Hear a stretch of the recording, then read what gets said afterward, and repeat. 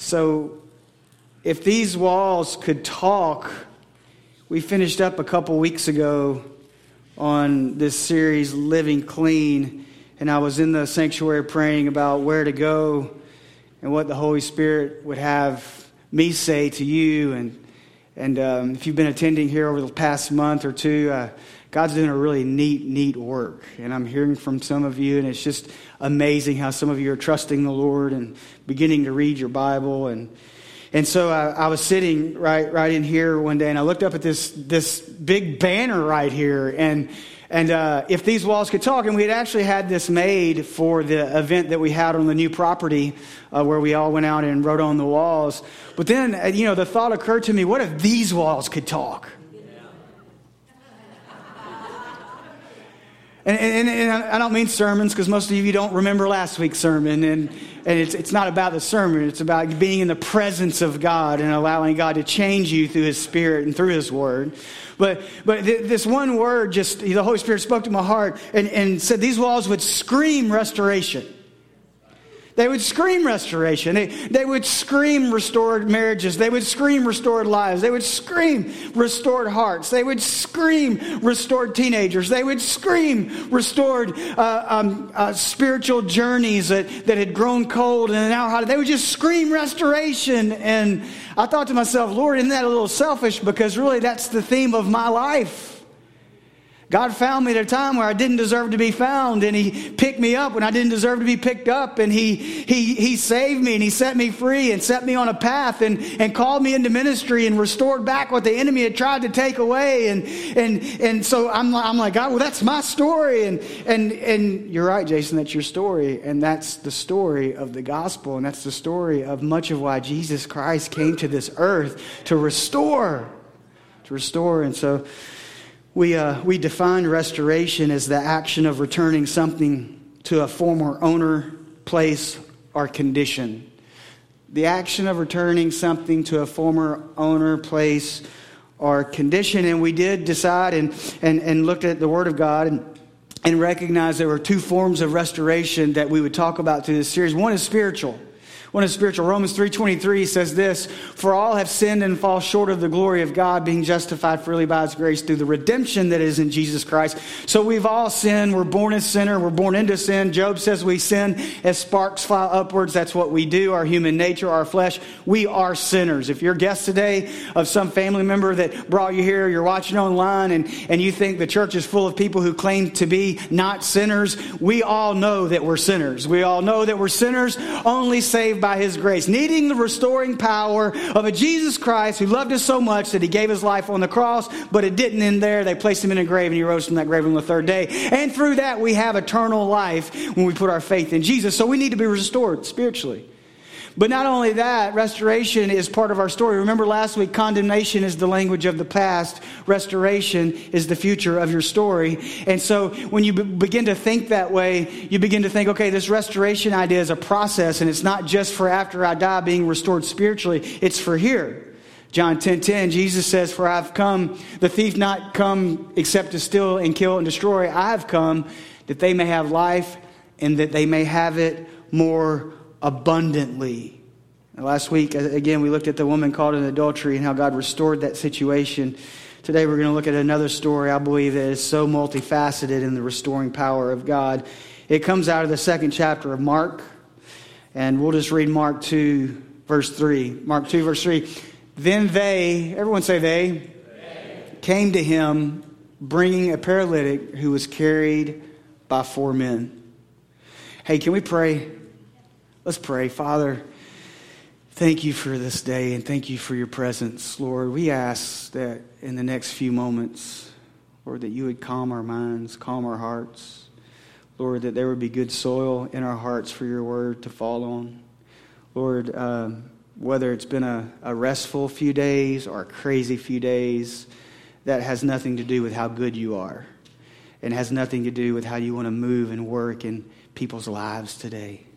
So, Lord, I pray that You would get me out of the way, put a gateway over my mouth, and let Your words come out, not my own. Lord, and we'll give You glory for that. Perhaps someone today will come to know You as their Savior.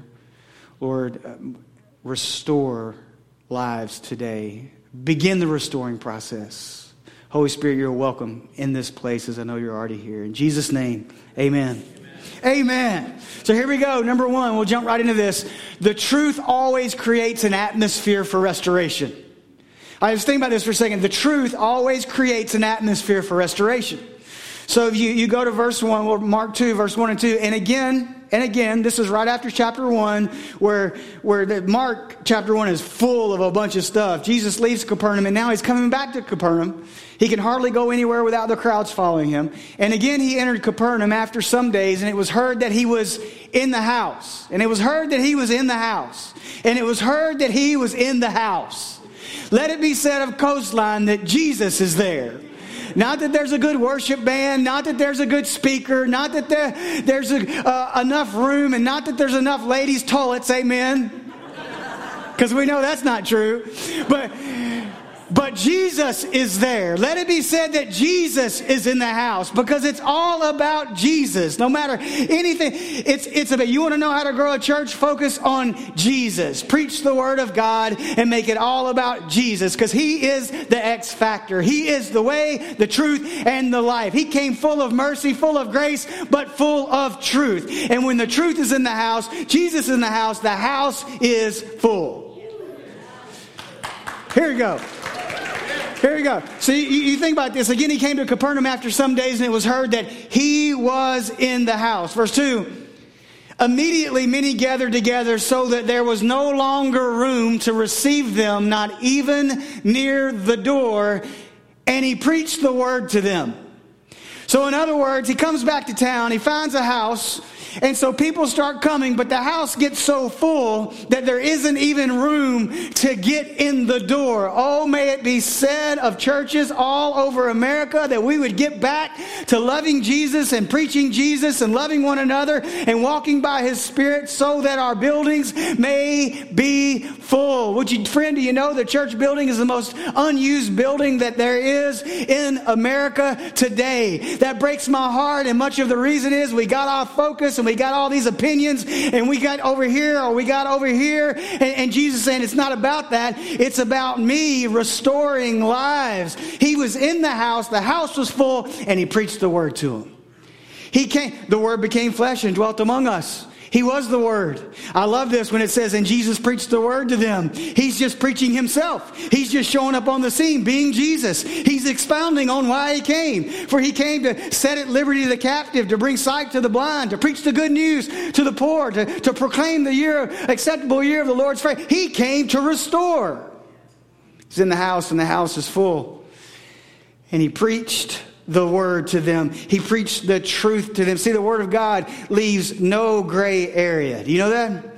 Hebrews 4:12 says, for the word of God is living and powerful and sharper than any two-edged sword, piercing even the division of soul and spirit and of joints and marrow, and it is a discerner of the thoughts and intents of the heart. So when the truth goes forward, it discerns. When the truth goes forward and the Holy Spirit grabs that truth and brings it like a freight train of love towards your heart, it begins to discern what's in the heart. It begins, and we'll talk a little bit more about the heart in a little bit, but I just want to make the point, as far as restoration goes, truth creates an environment for restoration. I can remember as a child and a teenager and in between getting in trouble. And my trouble may be different than your trouble, but I got in trouble because I had good parents, right? If you didn't get in trouble as a child, you didn't have good parents. They weren't paying attention. All right. But I can remember my dad saying, look, let's just get it all out on the table so we can fix this. And I was hearing, confess so I can spank you. He was saying, there's not going to be full restoration, peace, joy between you and I and the good Lord, because we were having to come to Jesus meeting at the moment for something stupid I did, until the truth comes out. And the truth always comes out. And so I can remember, I'm just using this as an illustration. I can remember, and some of you parents in here can relate to this. I can remember telling 95% of the truth. And it was like my mother or father had the Jedi trick going, right? Because my dad would later maybe, okay, well, if that's the truth, okay, if that's how it happened, and he'd give me that look like, you can go. If you say that's how it happened, you can go. And man, I'd go away with a heavy heart. I'd go away, especially when I was really, really younger. As you get into the teenage years, you're like, but the truth comes out eventually. That 5% will get you grounded. But you know when your heart's still soft, you're like 6, 7, 8, 9 years old, your heart's still kind of soft, and you go away and you can't sleep, and you feel like it's been days and it's only been like 10 minutes, right? And you go back downstairs. I remember going back and saying, Dad, I'm sorry, I didn't tell you the whole truth. I didn't tell you the whole truth. The neighbor's cat died because I shot it. I know I said it fell in the pool. I did not shoot anybody's cat. Don't send me any emails. But listen. The friction that would be between a child and a parent in the right way should be between us and the Lord when things aren't right. And so truth, the Word of God didn't give us His Bible. He didn't give us this love letter to beat us over the head with it. He gave it to us to lead us and guide us and direct us. Then He gave us His Holy Spirit that enlightens the Word to our life. And then when the truth comes at us and we're not living in reference to that truth, and we know we need to be restored in that area, there's no black and white. There's no gray area there. It's just black and white. It's like, all right, then now I have a choice to choose between life and death. Now I have a choice. Am I going to go the narrow way or the wide way? Now I have a choice because the restoring power of God is here, but I've got to decide now the truth has come out. He is the great restorer. Am I going to allow Him in because He knows everything anyway and allow the atmosphere of the truth to birth restoration in that area of my life that I need to be set free in? So, here the truth. The truth creates an environment of restoration. You can't prop up an environment of restoration. You can't. It's the truth of God. When Jesus is taken out of any kind of change that needs to happen in your life, He's not the X factor. The change doesn't last, and the change isn't heart change. You hear what I'm saying?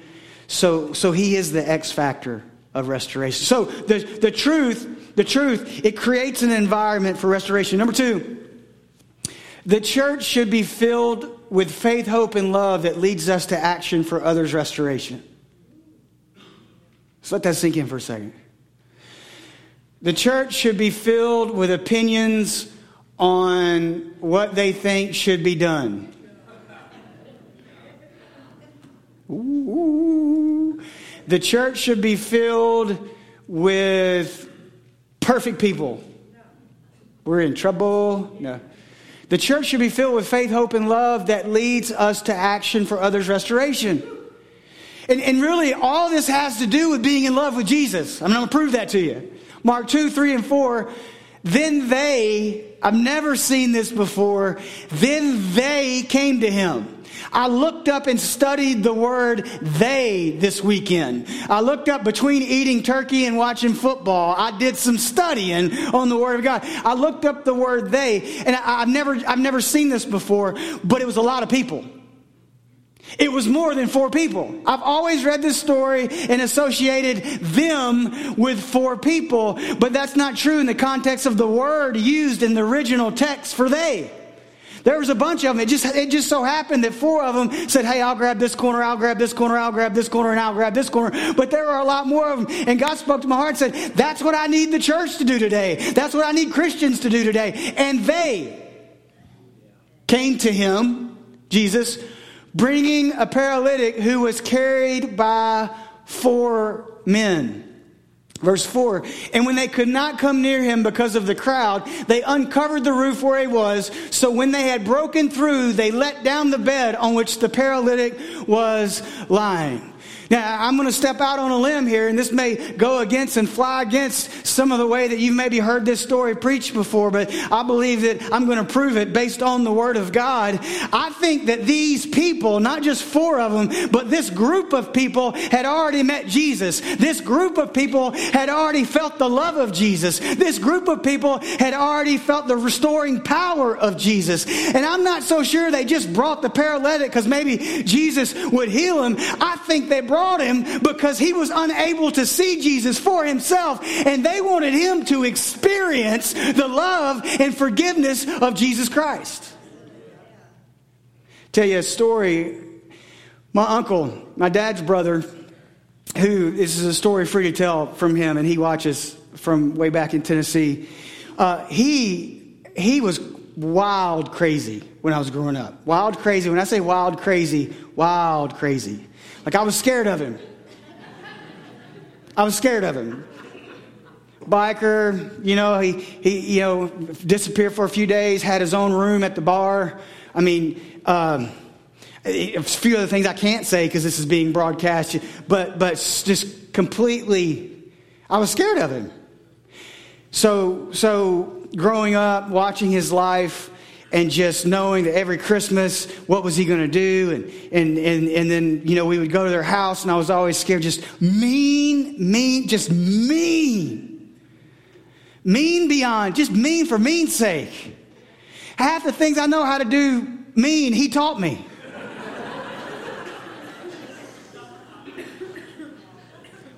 Wouldn't back down from anyone. So he has a praying mother. He knows better. And one day he finds himself at a crossroads. And God comes into his life and wrecks him. And for the next 8 to 10 years, he lives a life of helping build churches, helping serve his church. Can't talk about Jesus without crying still to this day.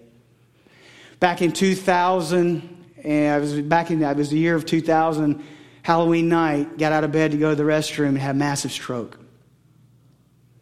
Had a massive stroke, and to this day is paralyzed on one side of his body. Does the best he can, shuffles around like this, still tell you about Jesus. And I tell you that story because it's the reverse of the story. I tell you that story to open your eyes a little bit, that when Jesus is talking, Jesus is always living between 2 parallel dimensions of heaven and earth. He's been there and saw that, so he understands this is but a vapor that goes away. And so that's why he does what he does next. I have the firm belief they just wanted to get him to Jesus. Do you still want people to meet Jesus? That's a great question for every Christian to ask. Do you still want people to meet Jesus? Do you still think it's important to have faith, hope, and love for others' restoration? Are you still willing to do what may hurt a little bit to get people to Jesus? Are you still willing to go against the grain counterculture that's not politically correct and tell people about Jesus? Raina was reading me an article yesterday about a country not far away where they have put out a law that is telling all evangelical, or they've put out a statement telling all evangelical preachers or pastors that they should no longer refer to God in any sort of sexual term, male or female. They should just refer to him as the higher, greater being. There is really, and then beyond that, because the truth is the matter, we really don't know. Oh, we really do know. And this isn't about gender. This is about the Word of God. There's so many things in the Word of God that this world is asking us to compromise on. And if we're not careful, we'll compromise and we'll be scared to tell anybody that we have faith. Quote me. Now watch this. They dig a hole in the roof of a house that's big enough to hold a crowd. They don't care. They don't care what anybody else thinks. They could care less about what anybody else thinks. Are you getting this? They don't care that the thatch roof is falling on people's heads. Now if you come to my house and you want prayer, Jesus does live at my house, so we will pray with you, but you can ring the doorbell. Don't dig through my roof. These people...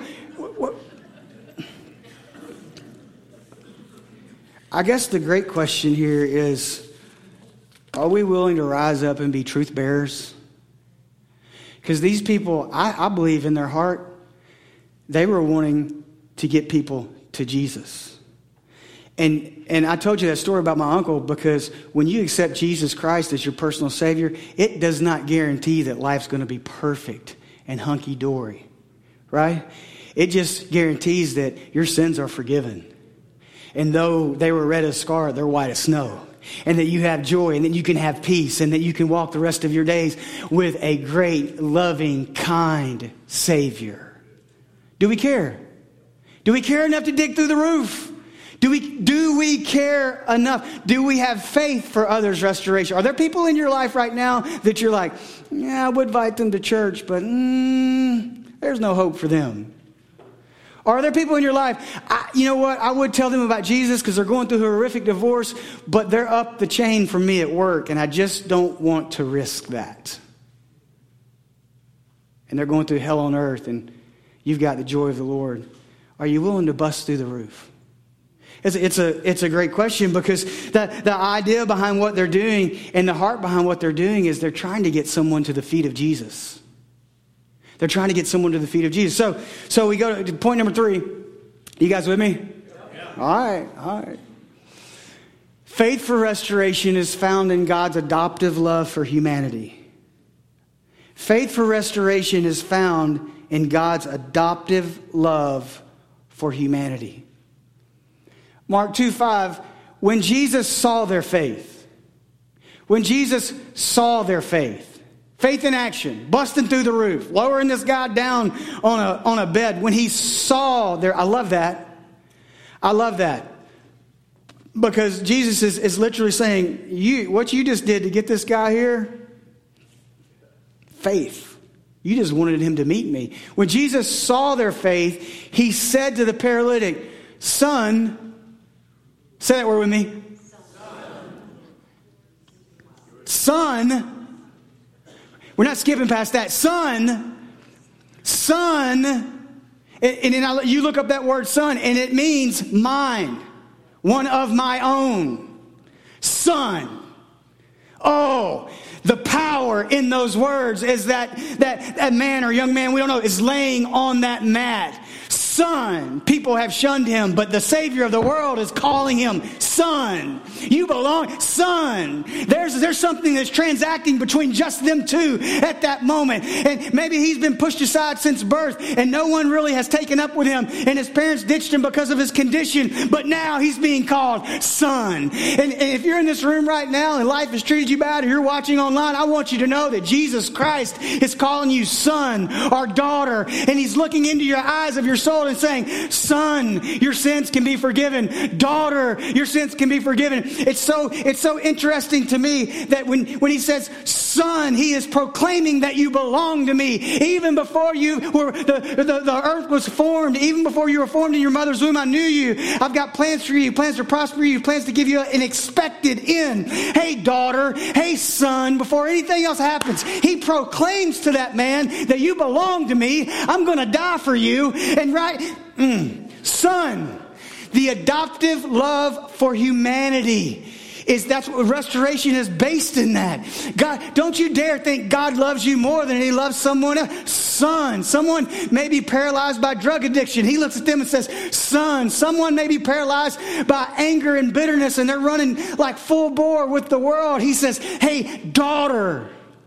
Proclaims right there the adoptive power of the Holy Ghost when Jesus says, son, your sins are forgiven. Watch the order of what happens here. Son, your sins are forgiven. Let's just take care of business. Because again, Jesus is parallel between heaven and earth, and he's seen heaven.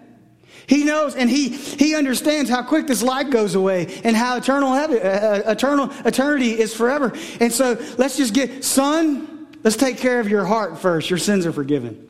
Oh, we pray for so many things in our life. Very rarely do we pray for God to deal with our heart. We'll talk about that in just a minute. Son, don't miss that. This world will try to adopt you. Young people in this room, listen, this world will try to adopt you as its own. It will try to get you to dress the way they say you should dress. It'll try to get you to do what you should do to be cool. It'll try, adults, this world will try to adopt you. It'll try to lull you into a mode of success. And then when God brings you into a season of significance, you don't explore that because it's still all about sex because you've been adopted, not sex, success. Maybe sex, I don't know. I told God to put a gateway over my mouth, so maybe that was for somebody.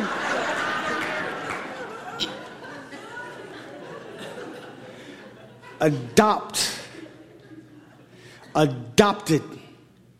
Son, your sins are forgiven. Wow, is that beautiful? Even with the woman caught in adultery, the daughter, adoption. Where are those who condemn you? Neither do I condemn you anymore. Go and sin no more. Jesus is concerned with the sin problem. That's why he came. Hello.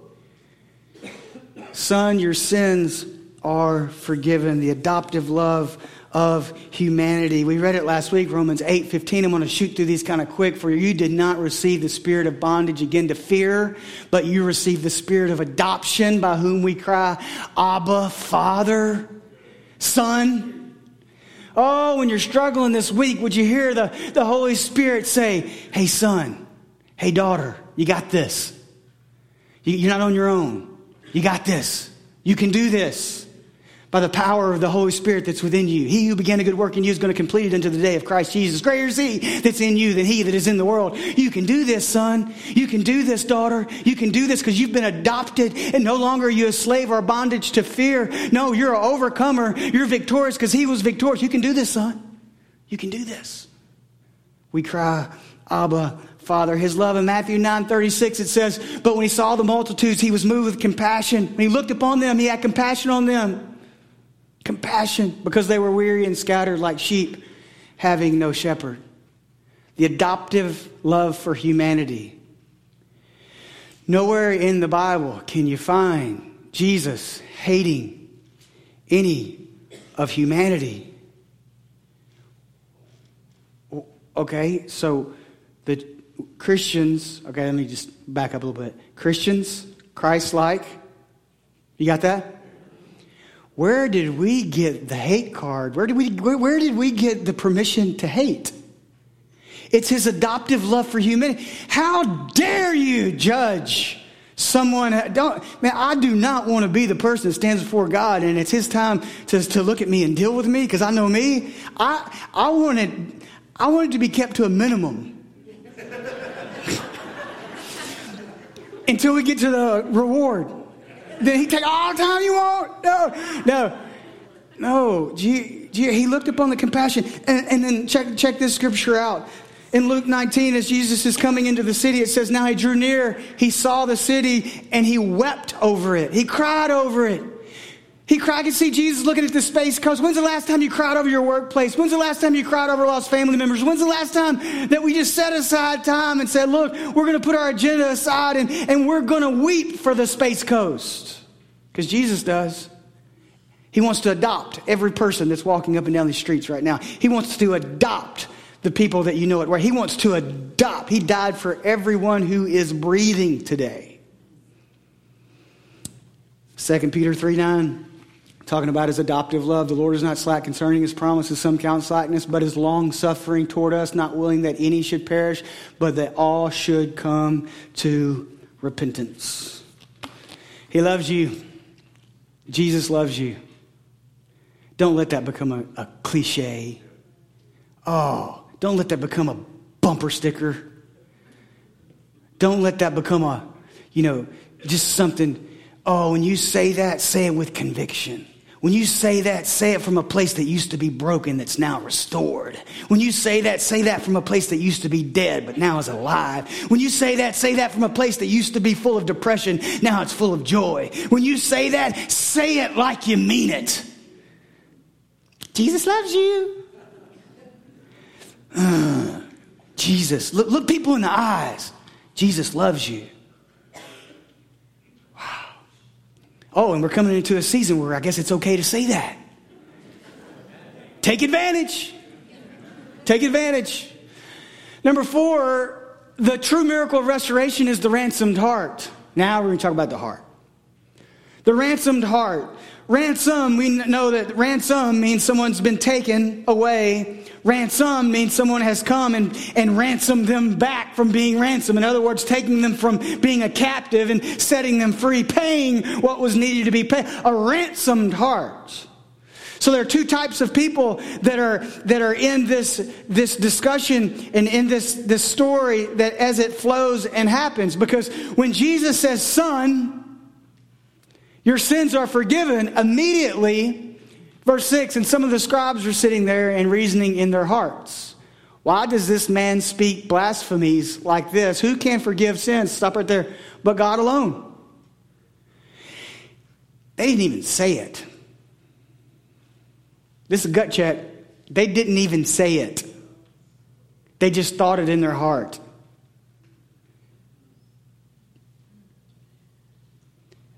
Okay, so if I'm sitting here and thinking about things in my heart about someone else, I don't have to say them. I don't know about you, but that's one of those scriptures that makes me want to just get alone and repent for a few hours. They didn't even say anything. He perceived what was in their heart. He perceived, who can forgive sins but God alone? Verse 8. But immediately when Jesus perceived in his spirit that they reasoned thus within themselves, he said to them, who do you reason about? Why do you reason about these things in your hearts? So he's taking them somewhere. Why do you reason? And there's a reason that they didn't say it out loud. There's a reason that it was just in their heart, because Jesus is about to prove it's a heart issue. It was a heart issue for those friends that wanted to get that man to the feet of Jesus so his sins could be forgiven. It was a heart issue. And so there are those there that are captivated. Their hearts have been ransomed. And there are those in the house where the truth is going for. The truth divides. The truth is a divider.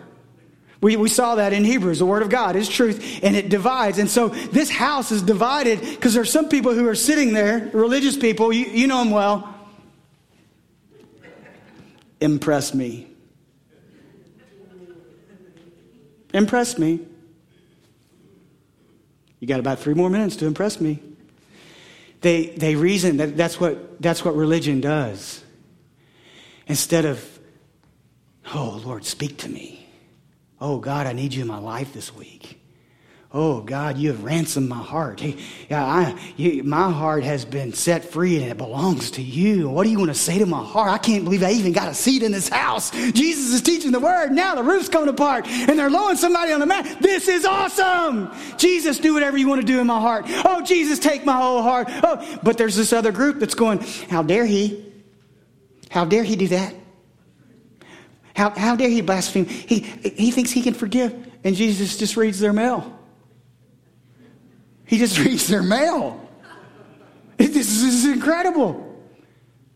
Which is easier, to say to the paralytic, your sins are forgiven you, or to say, arise, take up your bed and walk? Now, here's what he does. He draws the 2 parallels back together. He draws, and he's saying, you think it's harder for me to say, rise up and walk. But I'm telling you that the greater price was paid for me to say, son, your sins are forgiven. Are you getting this? And so Jesus is flipping the story on them like he always does for whiny churchgoers. Because they were having church service and there were some whiners in the crowd and they didn't even speak out loud. They just whined in their heart. You better watch it.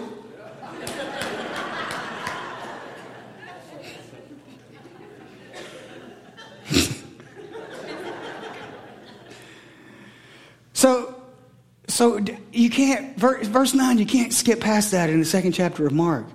He poses the question, which we're all so caught up in the natural, right? Because and there's validity to that, because pinch yourself and it hurts. And we live in a natural world, but Jesus came from a palatial kingdom of heaven. The Word became flesh and dwelt among us. And so he's saying, look, you think it's harder for this guy to get up and walk? I took care of the important business first. But then he says, but that you may know that the Son of Man has power on earth to forgive sins. Because he's always says, you wicked generation, you're always looking for a sign. That's say it right here, but he says that in the Bible. So he said to the paralytic, so think about this just for a moment. Where is your heart in that situation? Oh, this is gonna hurt. Where are you at in that house?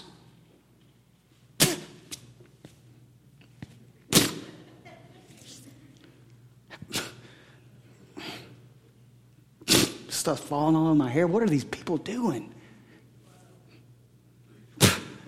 My kid, we got soccer games today. I got to get, Jesus, hurry up. I missed Black Friday. I got to get going today. Oh, did you hear how loud that music was? I wonder if the air was working today.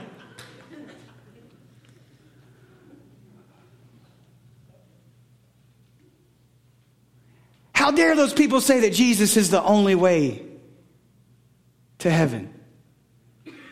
How dare they? See, where are you at in that house today? Where are you at? Or has your heart been ransomed? Has your heart been ransomed? Because it was held captive by sin. And now Jesus' son and daughter, your sins are forgiven. And now that your sins are forgiven, it's the joy of your salvation. It should come out in the way you live. And wanting restoration for others, wanting other people to meet Jesus. Your heart should be so ransomed. Ezekiel said, I'll take the heart of stone and turn it to the heart of flesh. Jesus is the only one that could have changed my uncle's heart. Jesus is he is the greatest heart surgeon. He can change the hardest of hearts and melt them all for his glory and to be used for his glory. That's what restoration's about. The restoring power comes to this young man in the form of forgiveness of sin, the adoptive love for humanity. We see a picture of the church coming together to bring this one person to the feet of Jesus, leaving the 99 to find the one that was lost has now come home. Are you getting this? He's all about restoration. That's why he came. Is your heart ransomed? Has your heart been taken captive by Jesus? Is there a big smile on your face when you wake up? Not when you wake up. Because that'd be hypocritical of me. Is there a big smile on your face after that first cup of coffee? No, seriously, is there a joy for life? 'Cause I don't know about you, but it is, I know for me, it's the enemy's plan to get me not to enjoy abundant life. See, restoration, I've come to give life and life abundantly. You don't have to live stressed out. You're not bondage to fear and worry anymore because you've been adopted into the family of God. You can let the things you can't control go and just let your heart be ransomed. Where is your heart soft today? Is your heart soft towards God? Are you checking the box? Oh, my prayer is that our hearts would be ransomed. For some of us, like the first day we met Jesus. I mean, just forgive me for a moment. But I tell you, when I rededicated my life to the Lord, everything got brighter. I didn't say all my troubles went away. But everything got brighter. The grass was greener. The sky was bluer. The fish were bigger. The ducks were plentiful. I had a love for my wife that I had never had before. I had a love as a father for my children that I did not know because my heart had been ransomed. I never will forget going into work that Monday morning and I worked for some mean people. Let's just put it like that. If God's grace is sufficient and hopefully today that they are serving the Lord. I went in and I looked at my boss and I looked at his boss. It was a family-run business. And I loved them. And I got mad because I loved them. I was upset with myself for loving them. What happened? My heart had been ransomed. My heart, he just totally got in there and said,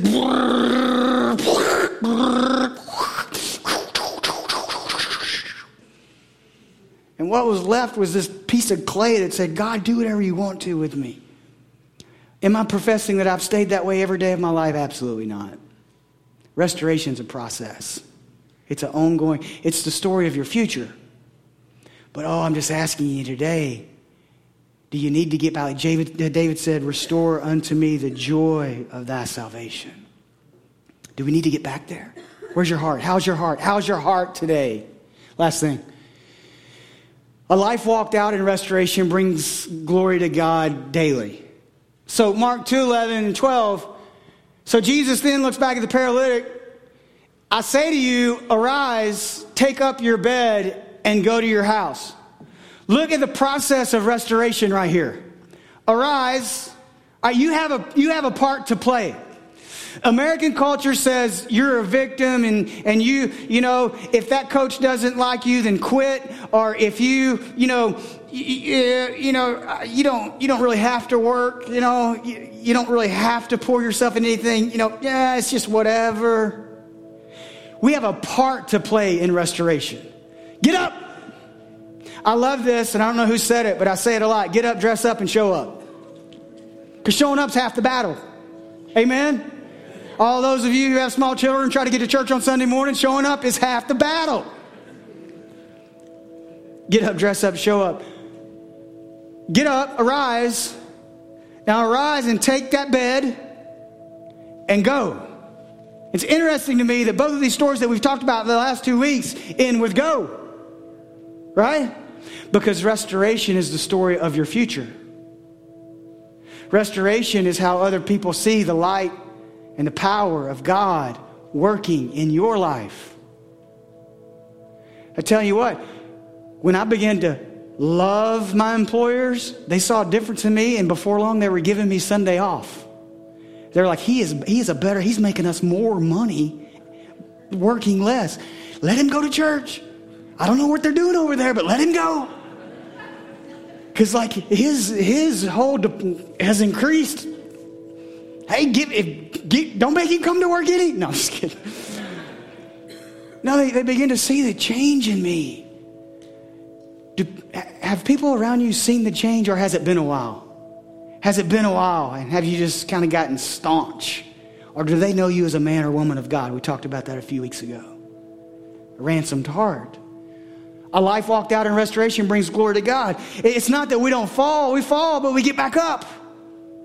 We are the light of the world. Now watch this. I've got time to do this. I didn't know if I was going to have time to do this or not.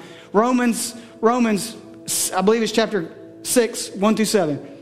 So the process of restoration. What shall we say then? Shall we continue in sin that grace may abound? Certainly not. The woman caught in adultery, go and sin no more. Now, the man whose sins have been forgiven, do you think for a second that his first thought was, oh man, I'm going to go out and do all the bad things that I never got to do because I can walk now? No. Because his heart had been ransomed. He had been adopted. What shall we say then? Shall we continue in sin that grace abounds? Certainly not. How shall we who died to sin live any longer in it? Or do you not know that as many of us as were baptized into Christ Jesus were baptized into his death, dying to self? Verse 4.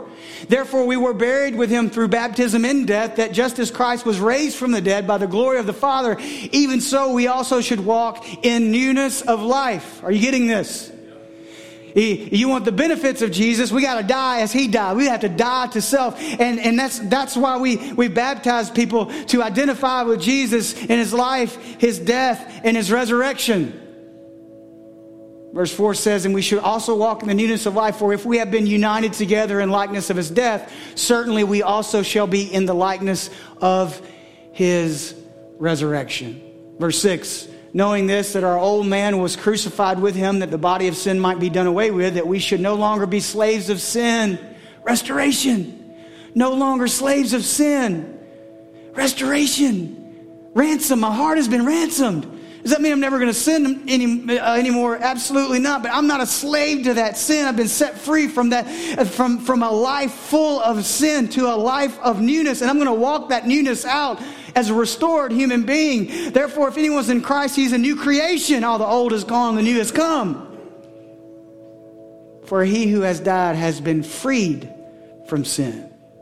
In other words, he who has died with Christ and identifies with him in his death. And then you look over at the last scripture we'll look at today.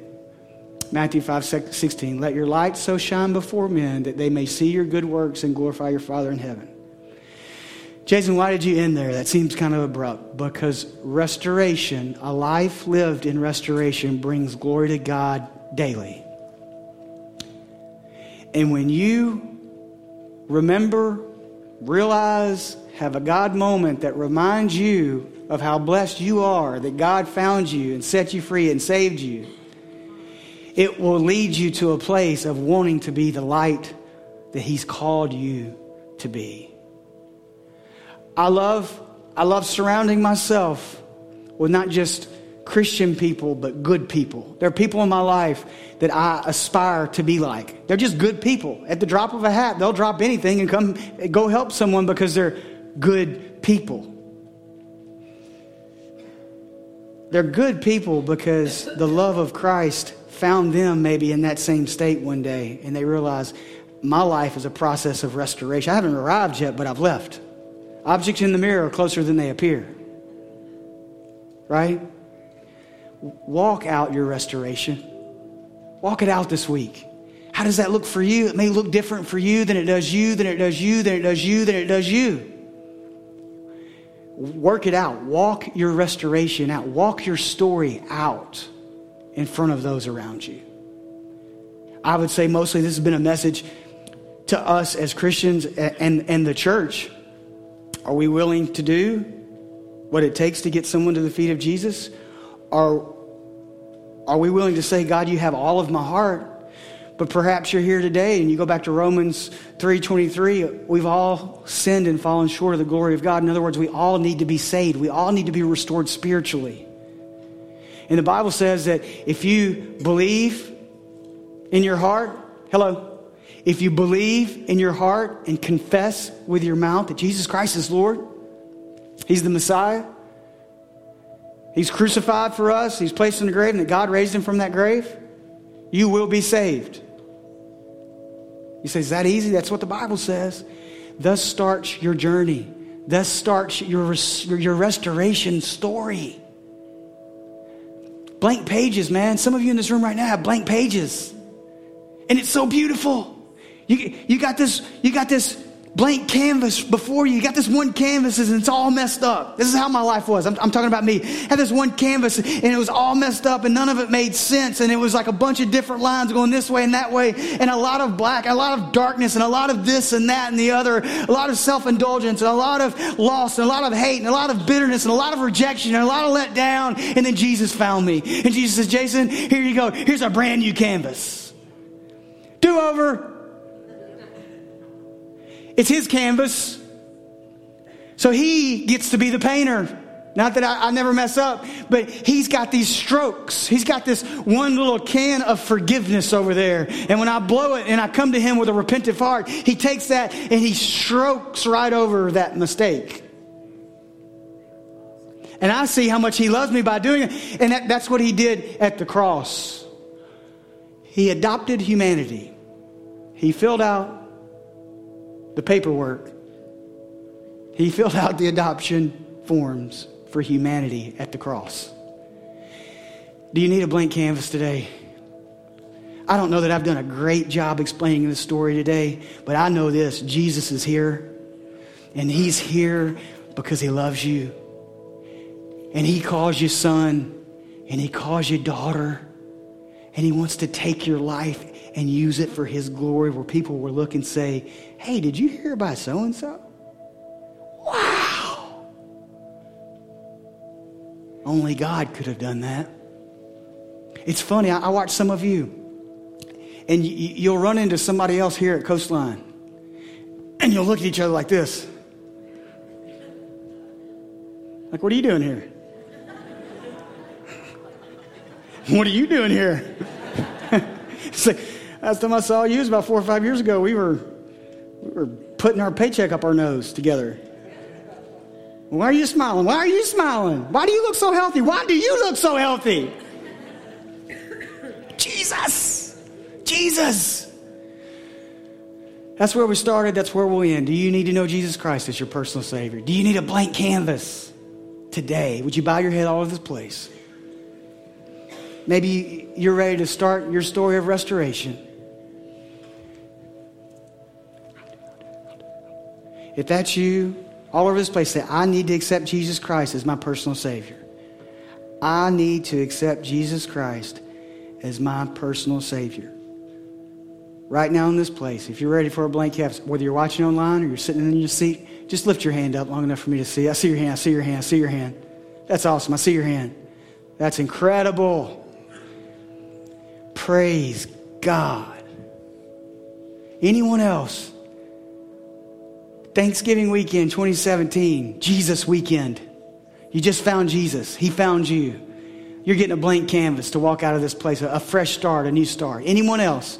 I need to accept Jesus Christ as my personal Savior. If you raised your hand, I'm going to pray with you. When I'm done praying, I'm going to ask you to do something really bold as we're dismissed, as we all stand together. I'm going to ask you to walk up to this table and get a Bible and a devotion and just talk just for a moment with Marilyn. But right now, most importantly, let's pray together. Father, thank you for loving me. God, thank you for sending your Son to die for me. And Lord, right now in this very moment, God, I realize more than I ever have that I need you. So I'm confessing in my heart that I believe that Jesus Christ is the Messiah. He is the Lord and He is the Savior of the world. I believe and confess in my heart that Jesus Christ was born of a virgin. I believe that He lived a sinless life. I'm confessing that I believe that He took my death and sin on the cross, that He was placed in a grave and that God rose him from the grave on the third day. And right now I'm putting my faith in Jesus. Take my life, God. Be my Lord and my Savior. Thank you for your forgiveness. God, as we're dismissed today, I pray, Father, that you would give me the boldness to go up to that table and get a Bible and a devotion. Put people around me that will help me on this new journey. In Jesus' name.